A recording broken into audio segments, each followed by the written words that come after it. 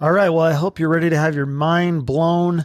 We have author, podcaster, conspiracy theorist Dyer on the show, and we're going to do a lot of deep dives in this episode. He has a new book out right now. We're going to talk about that, plus what's going on with Epstein and Maxwell, the Great Reset, why Bill Gates is buying up a bunch of farmland, AI and transhumanism, media manipulation, MK Ultra, serial killers, deep underground military bases, and so much more. So before we get to it, if you could, real quick, please subscribe to my show and hit the bell on YouTube so you won't miss any notifications when I post new videos. Thank you so much. Now enjoy my interview with Dyer.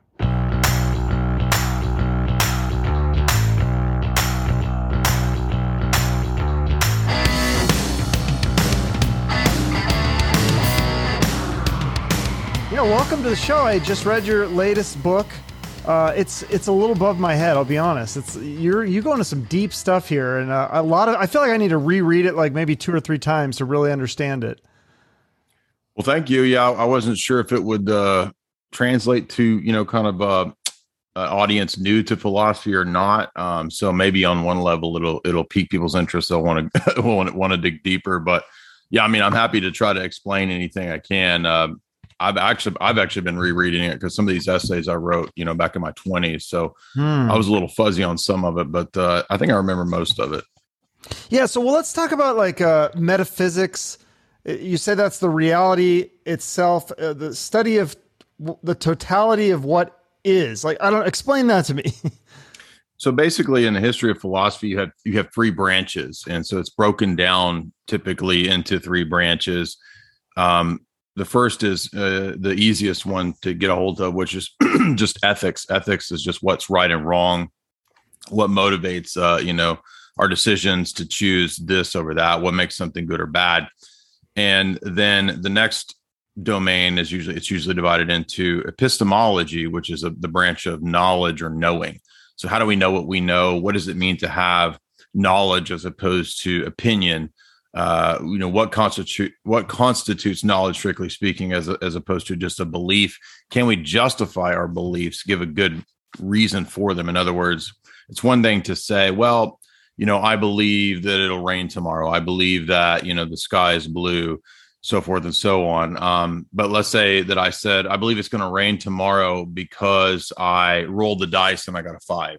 And when I roll the dice and get a 5, that means it's going to rain tomorrow. Well, that's not a good reason to believe that it's going to rain tomorrow. So even if it did rain tomorrow and I was right, I didn't have a good reason to believe that it would rain tomorrow. So we want to have not just reasons for our beliefs, but good reasons for our beliefs. And usually those are the kinds of questions that are being asked in the domain of epistemology. The third domain is connected to the first 2, but it's a little more abstract, a little more difficult for a lot of people, I think, to grasp, and that's called metaphysics. So it's metaphysics, meaning beyond or above the physical. So what is it that exists? What are the types of things that exist? Is everything just matter? Is everything just energy and motion or something like that? Those are metaphysical questions. And so while physics might be concerned with the scientific discipline of matter and motion and what constitutes physical objects and how do they change position and whatnot, metaphysics is more of a ancient and medieval idea dealing with what are the different types of things that exist beyond just the physical realm. What are numbers? What are thoughts? Do they have any kind of existence? Are they all fake? Are they all real? Maybe some philosophers have said maybe fundamental reality is itself thought. And so this would be philosophers like Plato, right? So those are the kinds of questions that metaphysics is asking. Likewise, that first domain that I mentioned, ethics, let's say we think, for example, that giving to the poor is good. So if I donate money to the poor, that I think that's a good thing. Well, that can immediately relate to metaphysics because the next kind of higher level question we could ask is, okay, but what is the good, right? If you say that giving to charity is good, I can just raise that question up the ante and say, okay, well, you tell me what good is. And those are the questions of metaphysics, good, even the beautiful in the history of philosophy. So art and aesthetics oftentimes falls under metaphysics because if we say that, let's say a piece of art or a musical composition is really good or beautiful as opposed to something that's crappy and it displays no talent. Well, what is it that makes that one good, aesthetically pleasing, as opposed to the the one that's bad? And so we're asking questions like, well, then what is the beautiful? And those are questions that Plato brings up in the Phaedo and some of his other dialogues, where those kinds of metaphysical questions are asked. So that's what I would say metaphysics is. Okay, yeah. So some of that stuff's obviously subjective, but one of the things you get into a little bit too is the materialism versus the ultimate reality. And I'm kind of more learning more about this. My dad, he actually wrote a book called Ultimate Reality, and I had on. Are you familiar with Dr. Hoffman's work at all? There's a lot of Dr. Hoffman. What Dr. Hoffman? Dr. Donald Hoffman. He's a so he's like a cognitive psychologist, and you talk about the quantum physics, because I think the thing was the scientific world was always saying, that it was more a materialistic view, and now the science is showing that there may be some other reality, and they're Right. kind of diagnosing it. And Hoffman's stuff is all about kind of like, basically he describes it as not that we're actually living in the matrix, but that's kind of a good analogy for a description of the world that we see is not the real world. And so it's kind of like you're wearing a virtual headset. Yeah, those would be parallel to Plato. So Plato had a lot of similarities to modern simulation theory or matrix theory, or these kinds of views. I think there's some insights in that, but I'm not a full-on Platonist or like a full-on matrix kind of guy. Those would be more akin to like Gnosticism. So the Gnostic worldview would be, again, very close to those ideas. And the idea there is, like you said, reality can't just be purely physical hard matter. It's got to be more than that. And so some of the essays that I put in there were trying to demonstrate that you can actually show this to be the case with things like numbers or higher dimensions, as you mentioned. And so I think that, yes, it's kind of the pendulum kind of swings in history like it. So for a long time in the ancient medieval world, you had a pendulum that swung towards the transcendent, towards Plato's ideas and these kinds of things. And then after Aristotle, after the Enlightenment, the pendulum swung over towards what you're calling, materialism and modern scientism. And so it's kind of a radical extreme. And then now like you said, the pendulum is swinging back the other way with things like simulation theory and higher dimensions, and a lot of the mathematicians like Max Tegmark and others who are looking at reality and saying, hey, it's actually seems like math is the fundamental, programming language of reality. And so that's, again, a swing back in the other direction. And in my view, that reality is something in the middle where we have a mix of both the physical material world and other dimensions. And so it's a both and, in my view. And the one thing I would say, not to be contentious, but you're right that in one domain of the domain of aesthetics, there is an element of the subjective. So we do have an area where certain musical styles, artistic styles will appeal to one person and not to another. But I actually think you can make a good case too that there's also some objectivity in the arts as well. And that's what allows us to avoid what sometimes is called romanticism or existentialism in the arts, the idea that it's all purely emotive. Like it's the artwork is good only because of how it makes me feel.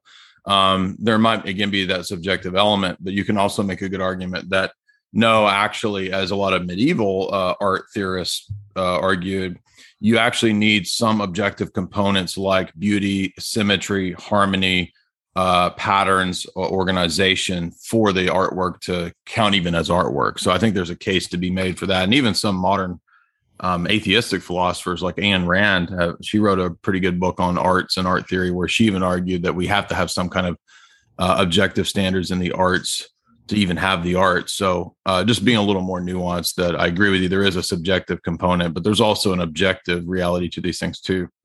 So why do you think, because I feel like most of the best art is made by people who are fucked up. Like, I think one of my favorite artists is Salvador Dali. That guy seemed like he was a little nutty. And then what Van Gogh cut his ear off. I mean, a lot of this the artistic stuff is made by people who are messed up, but you're saying that it's like, well, again, I mean, I guess that kind of depends on the period where we pick. I mean, you could pick a lot of ancient, sculptures. You could pick a lot of Renaissance art that I mean, I don't know the lives of everybody in like Bernini or any all of the Renaissance sculptors, whether they were screwed up. I guess they could have been. There is perhaps to people who have. I think all people to a degree are screwed up. So I don't know that That's true. Yeah. I don't know that there's something particularly about the arts per se that I think that's again a kind of a romanticist era notion that to be an artist requires that you be effed up and have problems or whatever. But there could be something to that. I'm not sure how I feel about that. I'm not trying to deny the role of emotions in the arts. Certainly they play a heavy role, but I mean, it's also kind of vague in terms of how narrow it's unclear in terms of how narrow we want to specify the arts. For example, I mean, you could argue Plato's dialogues are a form of art, but there's an oddity to it where he felt like the arts should be heavily regulated. So, here's somebody who doesn't want, like he has a whole dialogue called Ion, where he's arguing that you can't let the artists run the society because they're driven by their passions and the society will collapse because they're not governed by reason. So, that's a difficult question to ask. I mean, it's a good question. I'm glad you asked it, but that's a difficult one. Yeah. Well, so then you move on to, we talked about scientism, and you bring up some interesting points about the problems with science. And I feel like that's something that's interesting to talk about today, because I think a lot of people just kind of accept, oh, this is science, we should all just accept it. But isn't that like kind of back in the day that everyone accepted that the earth was flat? And so everyone just accepted that. And if you thought the world was round, you were nuts. And you bring up some interesting things that I had to Google this because I was like, wait, is this real? You say carbon dating. There's issues with this. And I Googled it, and you're right. There's a lot of issues. If it's more than, they said, 40,000 years old, it's very hard because the amount of carbon left is very minuscule. Yeah, those kinds of measurements are based on certain presuppositions baked into the worldview or the paradigm of most of the people who do the measurements. So, it's going to tell us what we assume from the outset, in other words. And a lot of science works this way, where they assume things that are in the domain of philosophy that most scientists just don't question or that they're not familiar with. Because when you go to higher education, it's very compartmentalized. So people who study physics or study geology, they don't do anything in philosophy typically. I mean, every now and then you'll have a professor like there's a guy I really like, Dr. David Bradshaw. He has a degree in ancient philosophy and in physics. So he's a unique case, but like, wow, that's 0.01%. Like hardly anybody has, two PhDs in seemingly disparate fields. And so on the one hand, there's the element of compartmentalization where a lot of academics don't even know what basic logical fallacies are, these kinds of things. So they don't really know that when they're doing what they think is pure, quote, hard science, they're really in the domains of metaphysics. They're in the domains of philosophy, which they think isn't really necessary. A lot of pop science, especially, Neil deGrasse Tyson famously said a few years ago that philosophy is pretty much worthless. It's not needed anymore. And I think that's because he knows that he can't really answer the kinds of questions that philosophy is posing. And he doesn't realize that there's no such thing as, quote, pure science. There's no such thing as a neutral, presuppositionless paradigm by which to interpret the world. We all come to the world to interpreting the world with our own presuppositions, assumptions, a kind of baked in paradigm by which we read the world. I don't think that's a problem. I think we're just, humans are just constituted that way, such that they read the world in that way. And so those are, again, the questions of philosophy. And science assumes that it's neutral. It assumes that it doesn't have these kinds of presuppositions. And again, doesn't realize that it's making these kinds of judgments. So for example, science, I believe it's a tool. It's a tool for mastering and understanding the natural world, but it can't tell you values. It can't give you value judgments. Famous Enlightenment atheist David Hume even said, being more consistent than most of his skeptical scientism buddies, that you can't get an ought from an is. In other words, describing the features of the way things are, which is a metaphysical domain, by the way, doesn't tell you whether that's good or bad, whether it ought to be that way or ought not to be that way, right? So one of the easy ways to see the flaws of modern scientism is that scientism can't tell you good or bad. It can't tell you what are called value judgments, because that's the domain of ethics and metaphysics. And so just reading or interpreting the data doesn't tell you whether that's the data you ought to have or ought not to have. But most people who have the scientism worldview or presuppositions, like, they tend to think that they're on a moral high horse. They have a moral high ground. They're prepared to tell, all of the superstitious religious people or whatever who don't agree with them how they should or should not live, what does and doesn't exist, and so forth, which again, the limitations of the scientific method can't even do that. So that's kind of what I try to point out.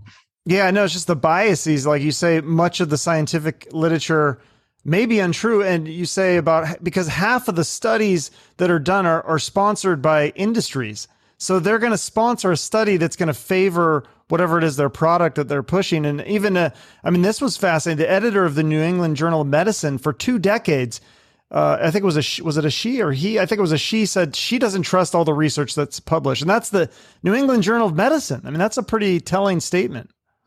Yeah, I just had the great opportunity to be on a podcast yesterday with James Lindsay, and I didn't recognize right away. We had to do a little bit of the podcast before I realized, oh, he's that guy.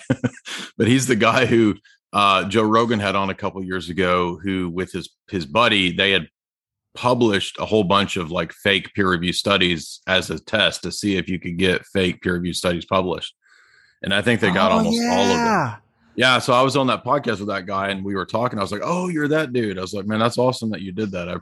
I said, you're a hero of mine for doing that, because if I recall, I think he's the guy that got that goofy joke study published about how dog parks were racist because they didn't have like gay dog sections. Yeah. Something like So that's another example of that. There used to be a great website too that would track peer review fraud. I can't remember if it still exists, but you can look it up. There's like a website that just tracks, science fraud publications. And so the other reason I kind of knew about this was not because my mom was dealing with science fraud, but my mom was an editor for many years for the biggest science journal publisher, Harcourt Brace, and she did that for about 15 years. And what I got from her doing that was that there's a clear, little known relationship between billion-dollar mega corporations, publishing corporations, and peer-reviewed science. And most people don't even know that, but do we honestly think that billion-dollar mega corporations tied into, all the other mega corporations, big pharma, that they don't have an influence in the science that's published? Has not the last couple of years shown that, I think, to people who have an open mind? Well, right, because where's the money from the donations for these universities? Who's donating that money? Yeah, one thing I learned too when I was at university was that there's an intimate relationship too between the university system and the textbooks, and not just the university boards who decide what textbooks and whatnot, but the big corporations have a say in what the university textbooks say.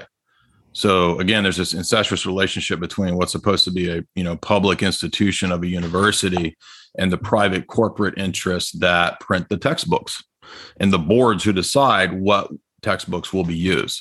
And so, yeah, you better believe that they have a say so in what college students learn in terms of their biology texts, their nutrition texts, which are going to be influenced by big pharma as well.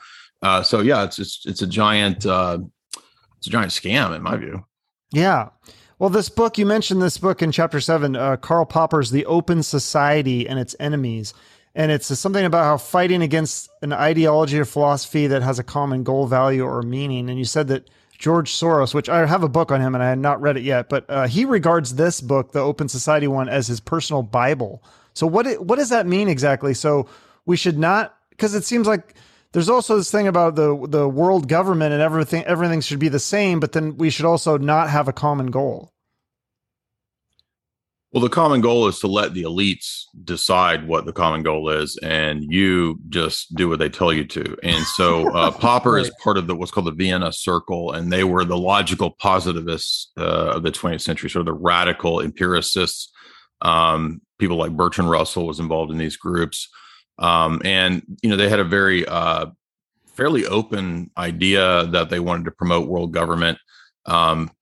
Some of these philosophers were tied into Quigley's book, Anglo-American Establishment and the Royal Society Elites. So there was a close connection between the Royal Society and the Vienna Circle, empiricists / positivists. And Popper is one of those key figures who, really promotes this idea of open, liberal, quote unquote, democracy, which is really just open, free markets.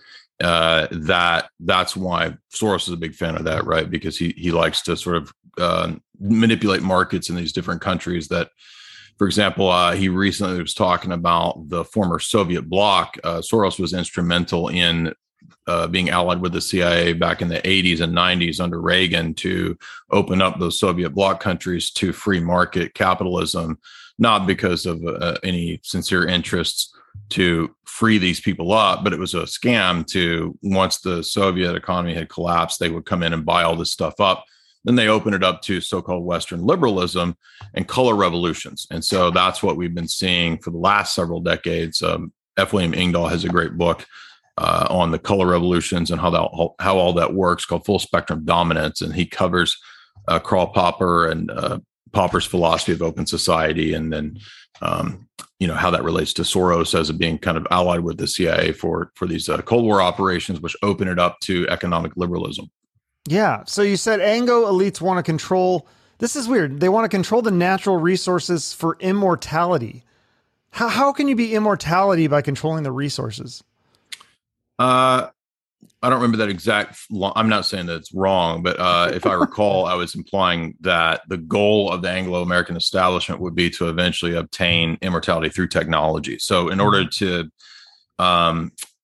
corner the markets in the domain of natural resources are what are necessary to not just control the world, but there's an end goal. It's not just control; it's actually also the idea that technology can eventually produce, a means of immortality. And so that's the whole transhumanist movement. But transhumanism requires, the big tech elite, for example, Bill Joy, the Sun Microsystems guy, he wrote a famous essay in Wired magazine called "Why the Future Doesn't Need Us." I did a whole episode of Alex's show the other day, or actually a few weeks ago, on that essay. And I recommend reading that essay. It's not that long, but you'll notice if you read Bill Joy's essay, he's the guy that created Sun Microsystems, a big, early tech billionaire guy. And he was talking about the meetings in Silicon Valley that he had with people like Ray Kurzweil, the famous transhumanist, and how they were discussing immortality. And he, in that essay, talks about how it would be that the 20th century's attempt to control the natural resources is ultimately for the purpose of transhumanism. So that's the essay I would say to read if you want the lowdown on why that is the case. Yeah, I mean, because they're already working the Neuralink stuff, and I had a guy on the show, Dr. Morin Cerf, and he's talking about how you're going to put this chip in your brain, and it's gonna give you more power to like manipulate the stock markets and things like that. And he said he compared it to like breast implants. He's like, oh well. People are going to see that other people have this upgrade, and then you're going to want it too. Yeah, but I mean, the odd part about that is that if you look at Ray Kurzweil's book, Singularity, he has a chapter where he talks about VR, virtual reality, and what would later be called metaverse, because I think he wrote that book in 2005 or 6. But he talks about this too, that eventually it won't need to be a chip implanted. It'll be what he says is an advanced form of nanotech, which will just be in your body. And he says it can come between you and your perception of the external world. And he says that it will not only be a thing where you link in and experience cool things, but he says that a centralized authority could also control you. So it's a two-way thing here, right? It's like the Palantir stone in Lord of the Rings, right? Where Pippin looks into it and sees Sauron, but Sauron can also see back at him. And so it's a two-way thing that Kurzweil talks about, and even admits that, yeah, you might be able to have certain advantages if the technology works, but it's a two-way thing. It's a back door where they can also put things into your head. Do you think it's going to be a voluntary thing that people are going to want to sign up for this, or do you think some people will be skeptical? I think eventually they'll promote it as something hip, trendy, and voluntary, and then see how that goes, and then eventually and gradually try to make it eventually mandatory. In fact, one of the white papers that I covered this year was the UK Ministry of Defense white paper on transhumanism and brain chips, and that's what they say. They say eventually they'll just alter through social engineering people's attitudes towards these things to make it a government mandate. Scary shit. Well, so you mentioned in chapter 10 quantum mechanics, and you mentioned CERN. You don't go into it a lot, but explain, what are your thoughts on that? What that is? I don't really know a lot about it. I just heard about it about a month ago because I think they just recently turned it back on. It's this big machine that they're trying to find the God particle. I don't even know if I understand. Do you understand that stuff? I don't have a hard opinion on CERN. I know like what they say about what it is publicly, that it's, this thing that is just studying, minuscule level physics. And I just kind of purposed some of the physicists who got into philosophy, like Wolfgang Pauli, Werner Heisenberg, and people. So they're speculative physicists who, were involved in, I don't know if they're involved directly in CERN, but their research is the kind of stuff that CERN does, where they're looking at, tiny, tiny particles to see what's down there in those lower dimensions. And, what I found most relevant was that they talk about it like it's structured, that it has patterns and forms. And that would speak to the kind of world that Plato talked about in the Timaeus and some of his other dialogues, which is where we have these ideas of Platonic solids, that fundamental reality is geometrically structured. And to me, that suggests design. And, a lot of people prior to the 20th century couldn't see reality at that level. So they wouldn't have had an insight into reality being that highly structured. And so that shows that it's not just pure chaos. There's a fundamental design there to reality. So that's the reason that I was including that. There's a lot of speculations as to what CERN really does. Anything from trying to open up portals, dimensions. I mean, it could be any of those things. I've sometimes I speculate that these kinds of things might also be for other reasons, like security, surveillance purposes. It could be something like that, and the particle physics is a cover for it. But it could be any of those things. So I just kind of looked at it from the vantage point of what they claim about minuscule particles, being structured. It is fascinating. I hope something happens. I hope something comes out of that. You mentioned too, Darwin theory. Explain the link with Freemasons. How did that come So about? Darwin's, I'm going from either dad or granddad. The Collins brothers have a really good book where they go into a lot of depth with this. In fact, their new book is called Invoking the Beyond. They're buddies of mine, and they wrote a really long book on not just the history of Darwin, but its relationship to the British Empire, social engineering. And it was either Darwin's dad or granddad was a really prominent Freemason, and he wrote these poems about Hindu philosophy and Hindu thought, which appear to have influenced Darwin himself in terms of formulating his view, which again is not really a scientific view because it goes far beyond the limitations of what the scientific method can actually prove or show. So it's packed with all these metaphysical assumptions about what occurred millions of years ago, about the transmutation of species. And the irony is that, Darwin's view is not new. It wasn't even novel in his day. People before him had posited this kind of a view. Even ancient Greek philosophers had a version of evolutionary theory. And even prior to them, ancient Hindu thought is really the source of Darwinian evolutionary theory. Yeah. Well, and he even says there's the problems with his theory. One of them, which being we've never been able to recreate that in a lab setting, because they say like this bolt of lightning struck I just love this term, primordial goo, and then that's created the amoebas and the fish and then everything. But we've never been able to recreate that. So. Yeah, and it's built on a whole bunch of other assumptions too. That, for example, one species or one type of creature can start to print the unique code of some other creature. So that's what's required for it to be the case, to have the transmutation of species. And, DNA says that that's not possible. You'll never have a bear printing whale code or a whale printing frog code. They always are going to print the same code that exists. Even the mutations are only the mutations that would be possible in a minor variation within that species, right? So you might get a frog with, 10 fingers or something that's a mutation, but that's never going to get you to another species. And that's why they always just say, oh, well, but if there was zillions of years, it would happen. But again, that's never empirically observed. This is supposed to be an empirical observed science. And not only can the principles of, transmutation of species and whatnot not be empirically observed, most of these people are empiricists in terms of their philosophy, and you can't even prove empiricism, because how can you prove through empirical sense data that all knowledge comes through empirical sense data? You can't. Yeah. It's an impossible proposition to prove. Yeah. And another example you give in your book that was really interesting about when you talk about like the Grand Canyon, how people assume that it took millions of years, but then you give these examples of things that, was it in the Bighorn Mountains, a gash or something in Wyoming took? Yeah. I mean, it's not as big as the Grand Canyon, but there was one that opened up within a day. That's pretty sizable. Exactly. And a Fly Ranch geyser in Nevada, it sprung up over a few decades from humans drilling. We caused that. Yeah. So people go out and party at this area. There's a giant geyser there that that drilling, as you said, caused. And I think it was in about 40 years, they had a giant calcite deposit. And the typical narrative explanation for those kinds of things is, oh, that takes 11 million years for that to form or whatever, which is just not true. I mean, there's houses from the 1800s that have in their basements stalactites and stalagmites that have formed within 100 years that again are supposed to take millions of years. Yeah.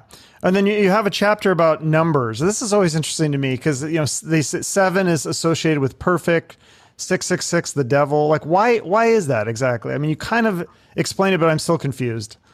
Well, so there's two different things here. One is number theory, which is the metaphysical question of what are numbers. Mm-hmm. And then there's a separate question of number symbolism or numerology. And so the reason, for example, 7 is relevant is that the world seems to be structured on a 7-day week. And the best explanation that I have for that is that the Bible explains that in the book of Genesis. We have God creating the world and the seventh day being the Sabbath. And so there's a fundamental 7-day structure to the week, which is just primordial. It goes back to the ancient world. And so that's probably the origin of 7 being significant, marking the days off in that way, and the origin of ancient calendars, which I don't actually think anybody really knows the total. The further we go back in history, 6,000 years or whatever, 5,000 years, the further we go back, the more speculation is involved on ancient cultures and how they did what they did. So there's far more that we don't know than what we do know. So I was mainly just pulling from biblical symbology in terms of the Old Testament and what the significance of 7 is, the significance of a triplicity of 6s. A 666 would be kind of an inverted version of the Trinity. It would be a triad that's not perfect, that's imperfect. And so it would be lacking that the perfection of the number 7 or the completion of a week. It's also in scripture the number of a man or humanity. And so, there's multiple reasons why 6 would be referred to man. And of course, 666 is the number of talents of gold that Solomon would bring in as Solomon sort of in his later years apostatizes from God and becomes this sort of type or antichrist type of figure. And that's why I think in the apocalypse, John uses 666, which is also coded terminology for Nero, in my view. So I think John was talking about Nero, the emperor at that time, and how he, as a persecutor of early Christianity, was seen as this antichrist figure. So those are some of the reasons why 7 and 6 and 666 are seen that way in scripture. Yeah. And then number theory is a different thing, though, where we're talking about like in that early, like we were talking about at the beginning with metaphysics, like, well, we all know what the number 2, 3, 4, what those are, but what is a number? Where is a number? What kind of existence do numbers have? Are they just in our heads? Do they exist in some realm? Are they just words we make up? Are they social constructs, right? Those are the kinds of questions that metaphysics asks about numbers and number theory. Yeah, it's hard to come up with an answer for that. It's weird too. The computer programs are just a series of numbers, zeros and ones. Right. And there's a chapter on that as well, because I mean, I'm just trying to use computers as an analogy for how, we look at computers and we see them as machines that are clearly designed and structured. And so by the same logic, we should look at the world as designed and structured. I mean, again, I don't believe in simulation theory, but one thing that the simulation theory people have correct is that they see that analogy that I'm making. They see that point that, well, hey, wait a minute, reality is highly structured, kind of like computer programs for playing a video game are structured. And so basically this is just the return of the notion of telos or design, right? Something that Enlightenment atheists threw away. They said, oh, there's no design. Look at the mutations in the world. There's no design. But now we can see even, fundamentally smaller levels of reality such that they are designed, which brings the notion of telos or design back into the world. Oh yeah. Fascinating stuff. Like I said, I need to read it again because it's like so deep, but yeah, it makes you think too. You got to take it slow. I think I read it a little too fast, but it's a lot of good stuff in there. And, well, I appreciate you reading it. Yeah, no, it's great. Hopefully people I need to read. I think I've read your first book and this one. You have another Hollywood esoteric though. The second one, I haven't read that one yet either. So yeah, that one I think was better written. The sequel, I mean, the first one was just kind of my freshman book outing, and then I think the part two, I was a better writer by the time that I wrote a lot of those. So it didn't sell as many copies as the first one, but it's actually a better written book. But okay. Yeah, I'll have to check that out. You have so many conspiracy theories. We got to talk about that. I think last time you were on, we didn't talk about. I didn't even ask you about Alex Jones because you guest for him on his show on InfoWars. Have you seen his latest video where he's like the thing about the threatening to cut his finger off? And have you seen that one? Yeah, I thought that was really funny. Yeah, It cracked me up. He said, "I'll cut my penis off. I'll cut it off right." Yeah, I think he knows how to do these really sensational, sort of satire pieces, and he knows the media will pick it up as if he was being serious. Is that okay? So he's not really going to cut his finger off. Right. I know, but they picked it up. So yeah, and they were like, he's insane. He's going to cut his finger off. How did you get hooked up? Did he like seek you out, or do you actually like sit and hang out with him sometimes, or is it just a thing where like the producer picked you out and you fill in for him when he's not there? Well, Alex had been aware of my stuff for a long time because I had called in to Alex back in 2006, 5 or 6, and he liked what I was talking about because I'd read a bunch of global elite stuff even back then, and so he was like, "Hey, call back Monday. I want to have you back."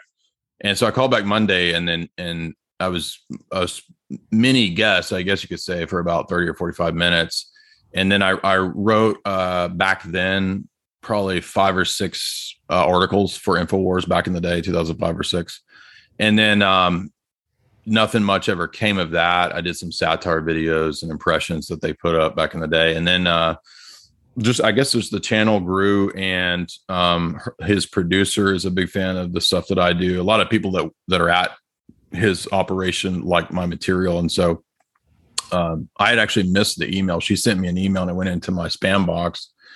And she was like, "Hey, do you want to, come on the show and be a guest?" That was 2 years ago. And so I dug that email magically out of none of this would have ever happened if I hadn't checked the spam box. But so I was like, yeah, sure. I'd love to come on. And, he was impressed with the interview that we did. And so that led to sort of hosting about once a week, the 4th hour. And then, so I've been in studio. We've hung out in some of the protests and whatnot a couple times. So I've spent a few days with Alex, which he's just the same in person as he is on air. So he's always just super energized and raring to go. But yeah, so that opened a lot of doors too. So I'm very thankful for that. But yeah, I really enjoy hosting because it kind of gives me the ability to speak to really big audience. And I usually take the lecture series material for the Global Elite books, which now I think we've done about 50 or 60 top writings of the elite. I usually just take one of those and put that into that 4th hour. Yeah, no, it's great stuff. Well, I would be remiss if I didn't ask you about the biggest thing right now. I mean, I think is the Ghislaine Maxwell and Epstein Island. I heard you talk a little bit about this. I didn't know because I'm watching the show about Maxwell on HBO or whatever, but I don't know if I knew that you said her dad was connected to the KGB and was a Cold War spy. Or tell me more about that. Yeah, he's a master spy. Robert Maxwell was the Epstein of the 60s, the 50s and 60s, the Cold War. And he was a British media baron. I actually just finished a book on that because I didn't know a whole lot about the whole background of. I did a interview with a good buddy of mine who's a Russia analyst, Mark Hackard. And he translated a essay that a KGB colonel wrote back in the Cold War about Maxwell, and that's her dad. And so that's how she learned the art of all of this blackmail and sexual entrapment stuff was from him. And he was doing all these same operations back in the I guess the 60s and 70s. But he ended up having a sort of mysterious death where he started going against some of his masters, and that a lot of people think that ended up with him meeting his death on a boat in the ocean somewhere. You think it might have been Israeli intelligence?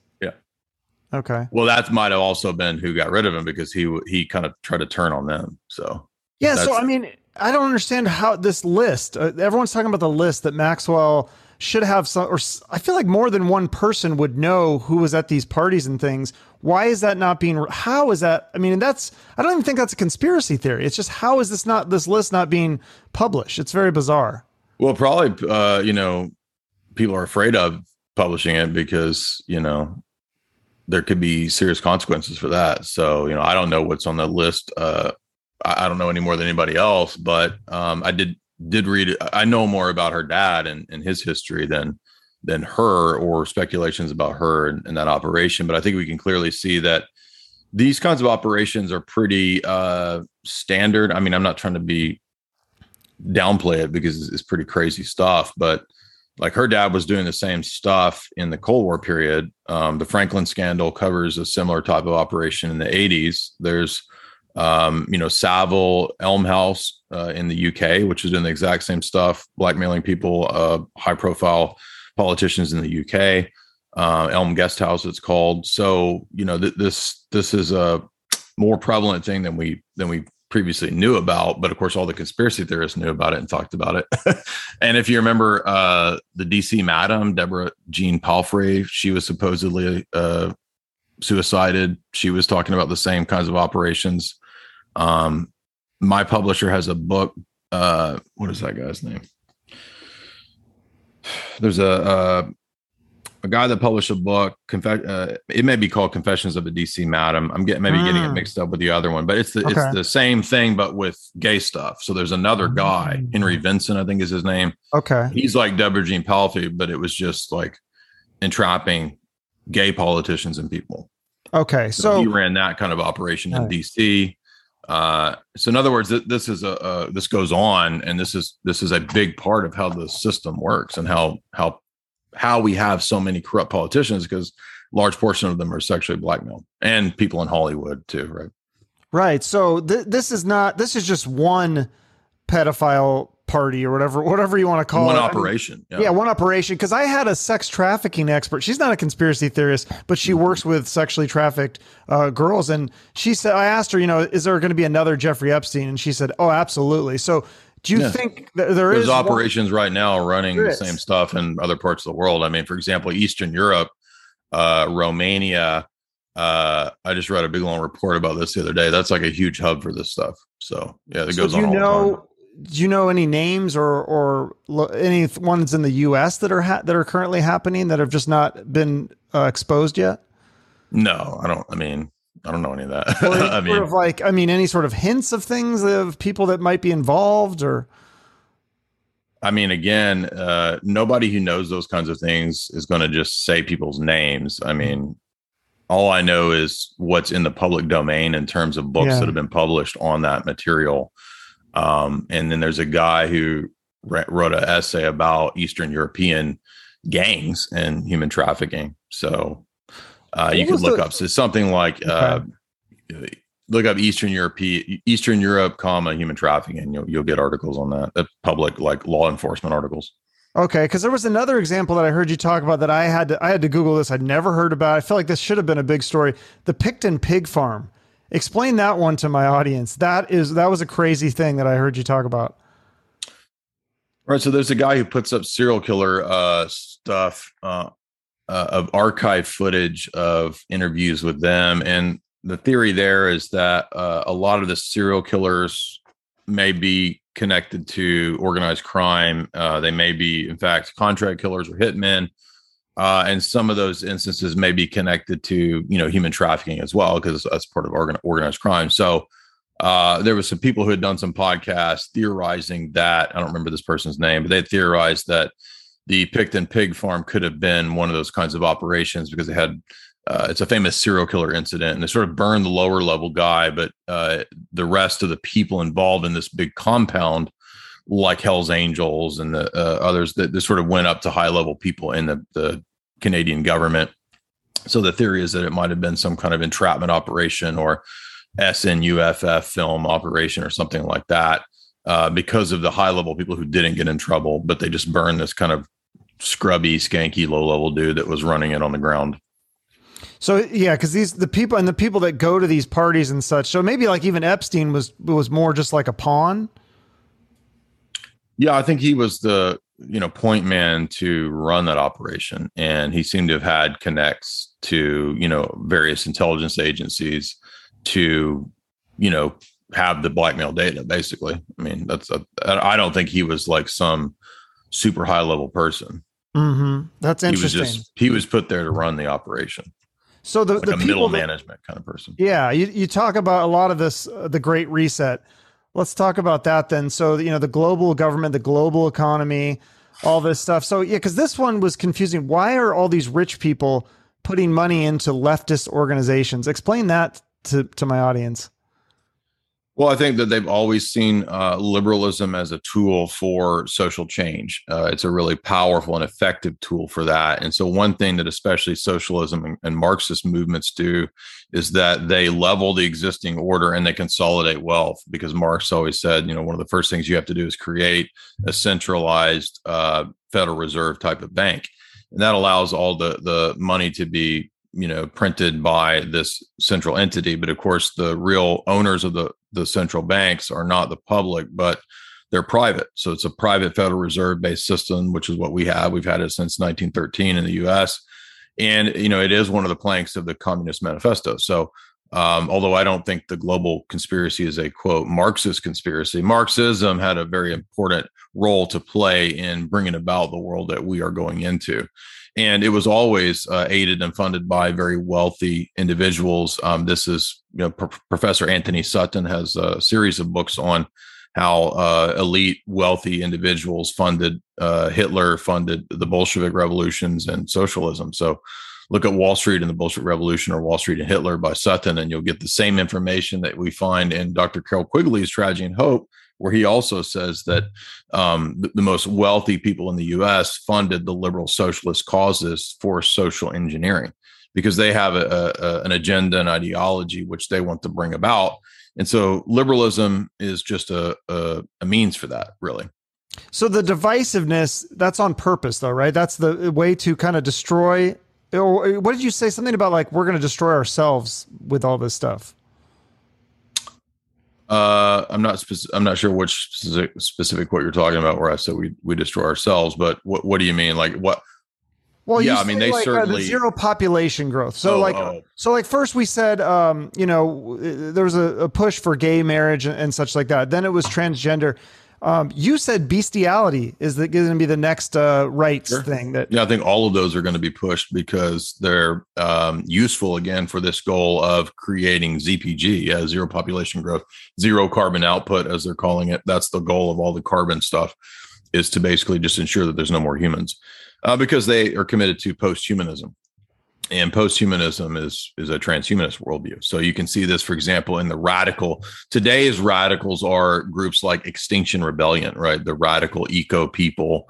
There's prominent people who think that there should be no humans, and they tend to believe that we can be downloaded into computers. So even though they don't believe that there is consciousness, that they claim that they're going to download their consciousness into computers. So it's not a consistent view, but it's it's kind of a crazed sort of cult type of view, really. But they really do believe that. And so all of these events that are occurring in terms of the Great Reset, it's really to get to that end goal. In fact, Klaus's book actually says that, like, the first 2/3 of the book is about why we need, this global Great Reset. And the last third of the book, Fourth Industrial Revolution by Klaus, says that, well, we need to remake and retool the entire biosphere to make it synthetic, because it's broken. And the way to fix it is to alter human DNA, to change everything in society, to radically reduce the population 90 to 95%. I mean, this is what they believe. Yeah. So what is the thing with your favorite, as you call him, Gil Bates, the CEO of Microsoft? So he's buying like all this farmland, and they keep pushing this like fake meat shit. And they're going to try to make people eat bugs. I think, is that the next thing? It's going to be crickets or something. They're going to cricket proteins. Is that going to be, or what is the eating bugs? Because the fake meat shit's already out. Yeah, this is an old technique of oligarchs to control population by controlling their diet. I mean, it's just a really simple form of warfare, basically. And so if you think about it in terms of siege is a form of warfare where, people are locked up in their redoubt or their Helm's Deep or whatever. And so siege involves all the different techniques that you would do to break their defenses and to destroy them in their castle. And so one of those would be, for example, controlling the food supply.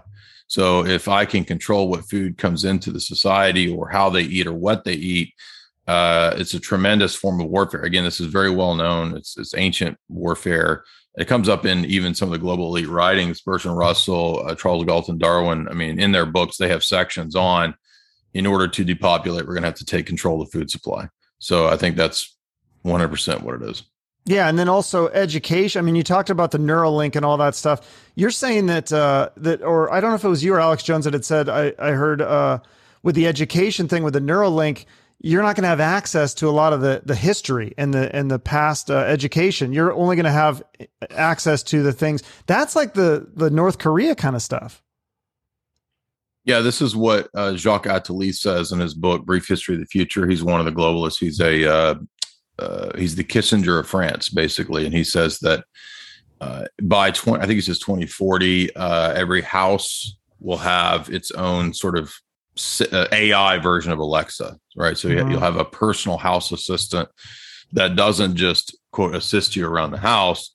It will also be where you get education from. So you won't go to school or anything like that. You'll have this bot that educates you. And he says that it's not like you're going to have some free internet where you look up whatever you want. It'll be a one-way thing where it teaches you and tells you what you need to know.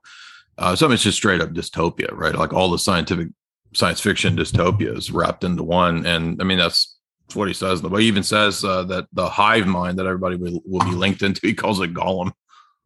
Wow. So it's all about controlling the population. So we're basically, they want us to be slaves is what the goal could be. Yeah. I mean, I think these people are psychopathic control freaks. Absolutely. 100%. So and with the media, what's going on? Because the media seems so weird. Just in my lifetime, I've seen a drastic change from just regular, used to be just reporting the news. Now we have this, like what my friend calls fad politics. Like, it's just like, there's always some sort of cause. Like for a while it was the Ukraine thing, which again, I'm not necessarily siding with Russia, but it seemed like it was like a real big push to like, why was there such a big push for the Ukraine thing? Because there's tons of wars in the Middle East and Africa that nobody's talking about those. Nobody's cared about those. But all of a sudden, something about Ukraine was this big deal, and everyone had to change their Facebook profile pictures. And is there a conspiracy behind that?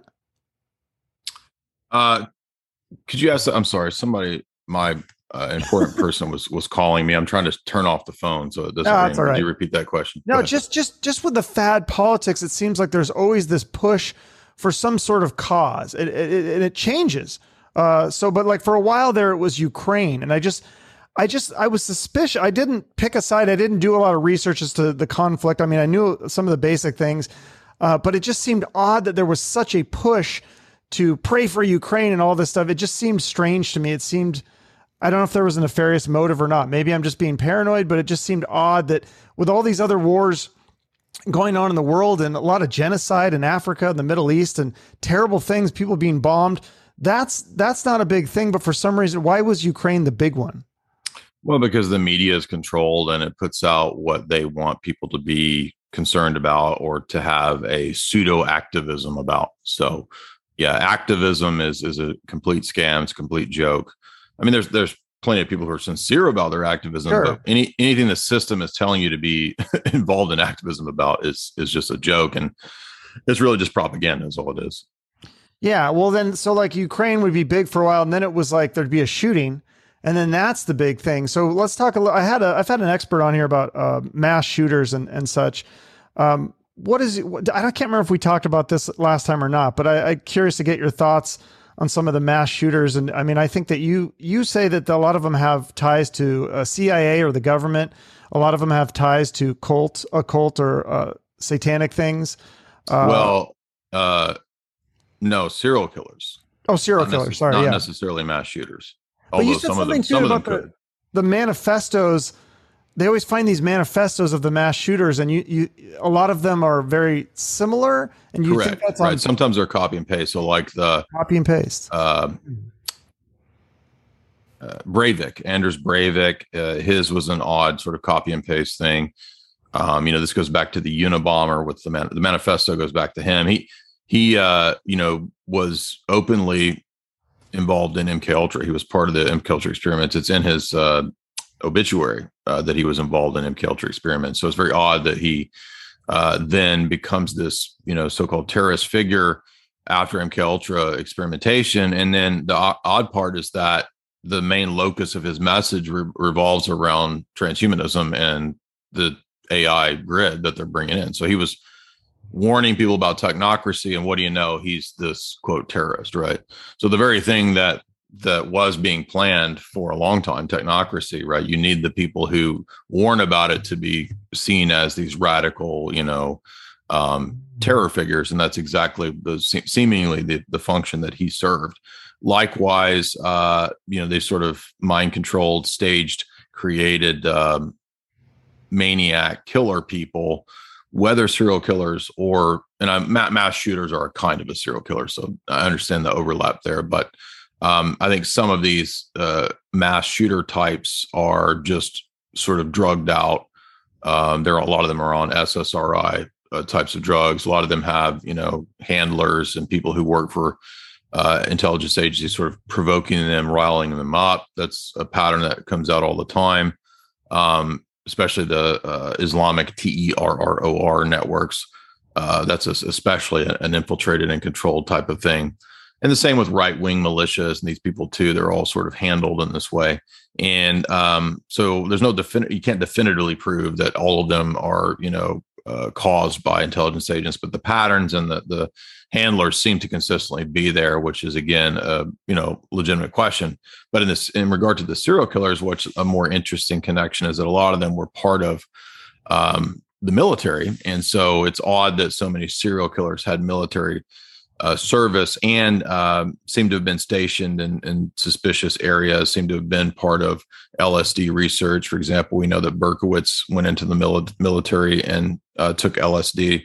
We know that Gary Heidnik was involved in MK Ultra. He's one of the most famous serial killers as well. During his Vietnam service, he was involved in MK Ultra.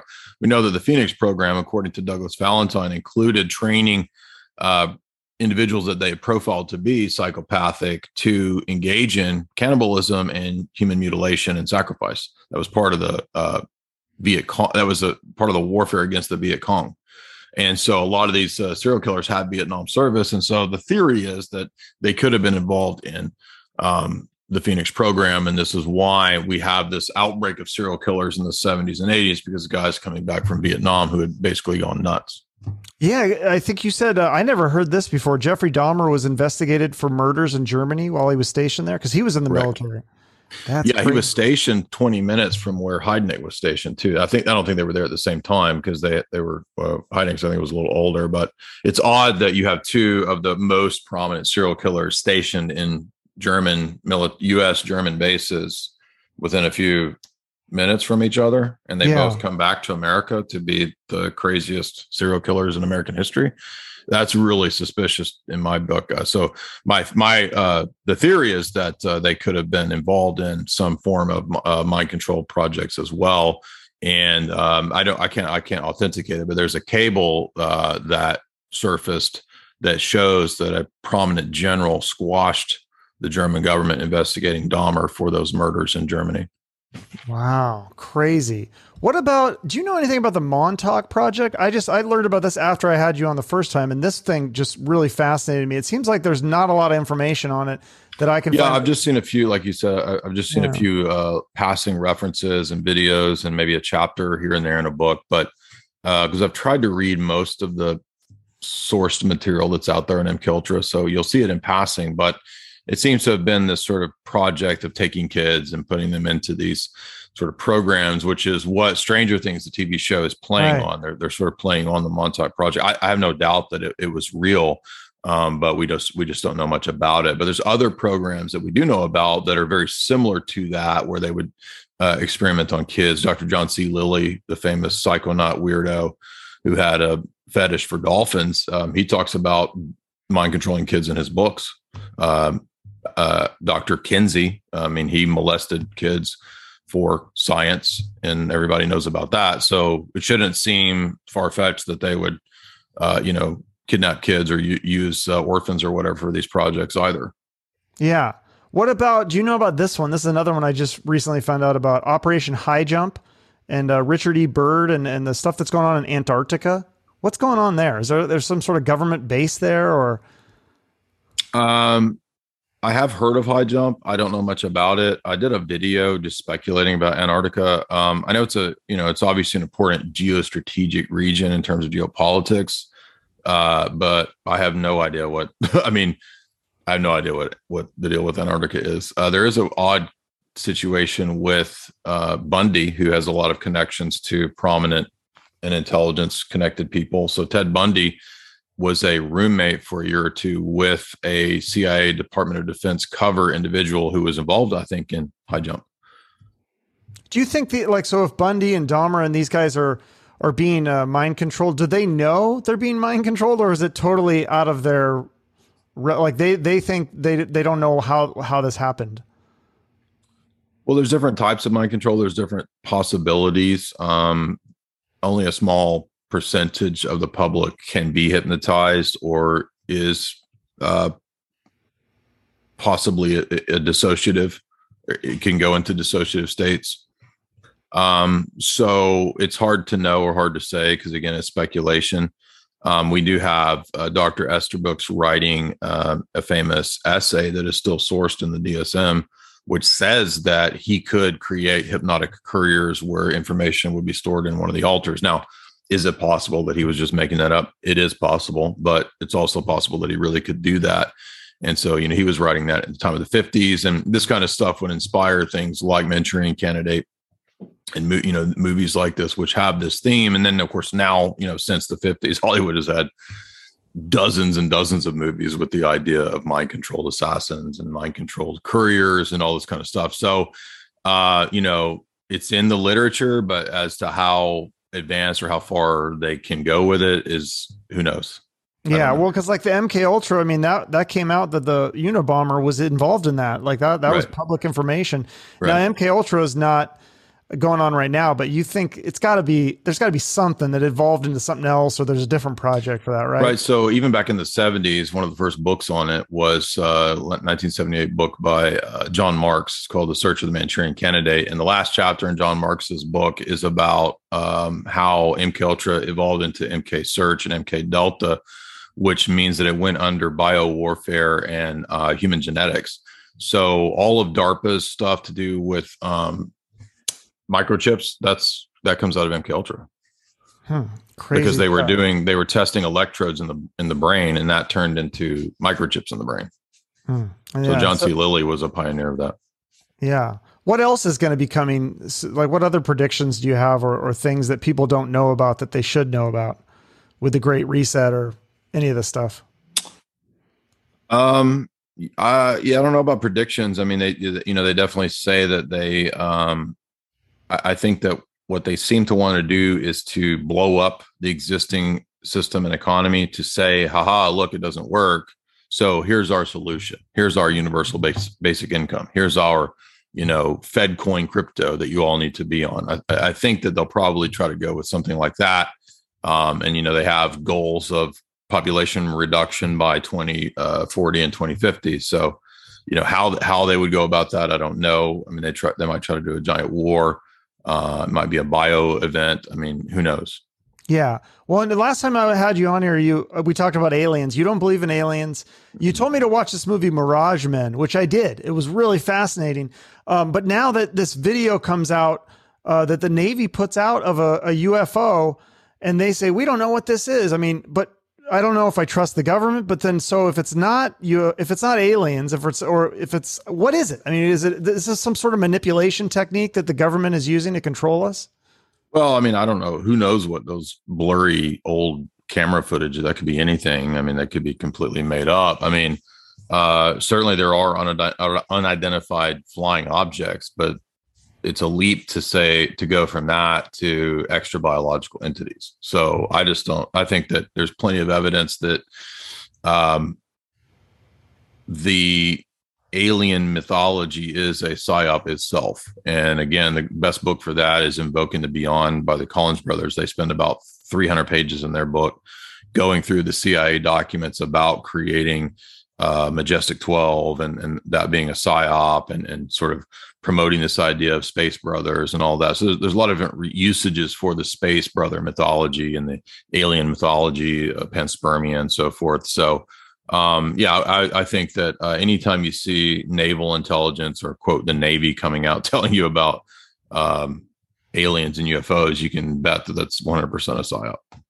Yeah, well, I mean, they don't say. I mean, because it's just a UFO. We don't know what it is. It is fascinating to me because they say that it couldn't be a technology that they're familiar with. So, I mean, it's possible that it's something from China. Then, yeah, but I mean, the government lies. I mean, yeah, it could be something from a foreign government, but I mean, to me, it's nothing. I mean, they come out with these all the time. I mean, they've been saying that there's flying saucers for 50 years, 60 years, and I mean, it just doesn't add up to me. But what does make sense is that it would be a very useful tool for social engineering.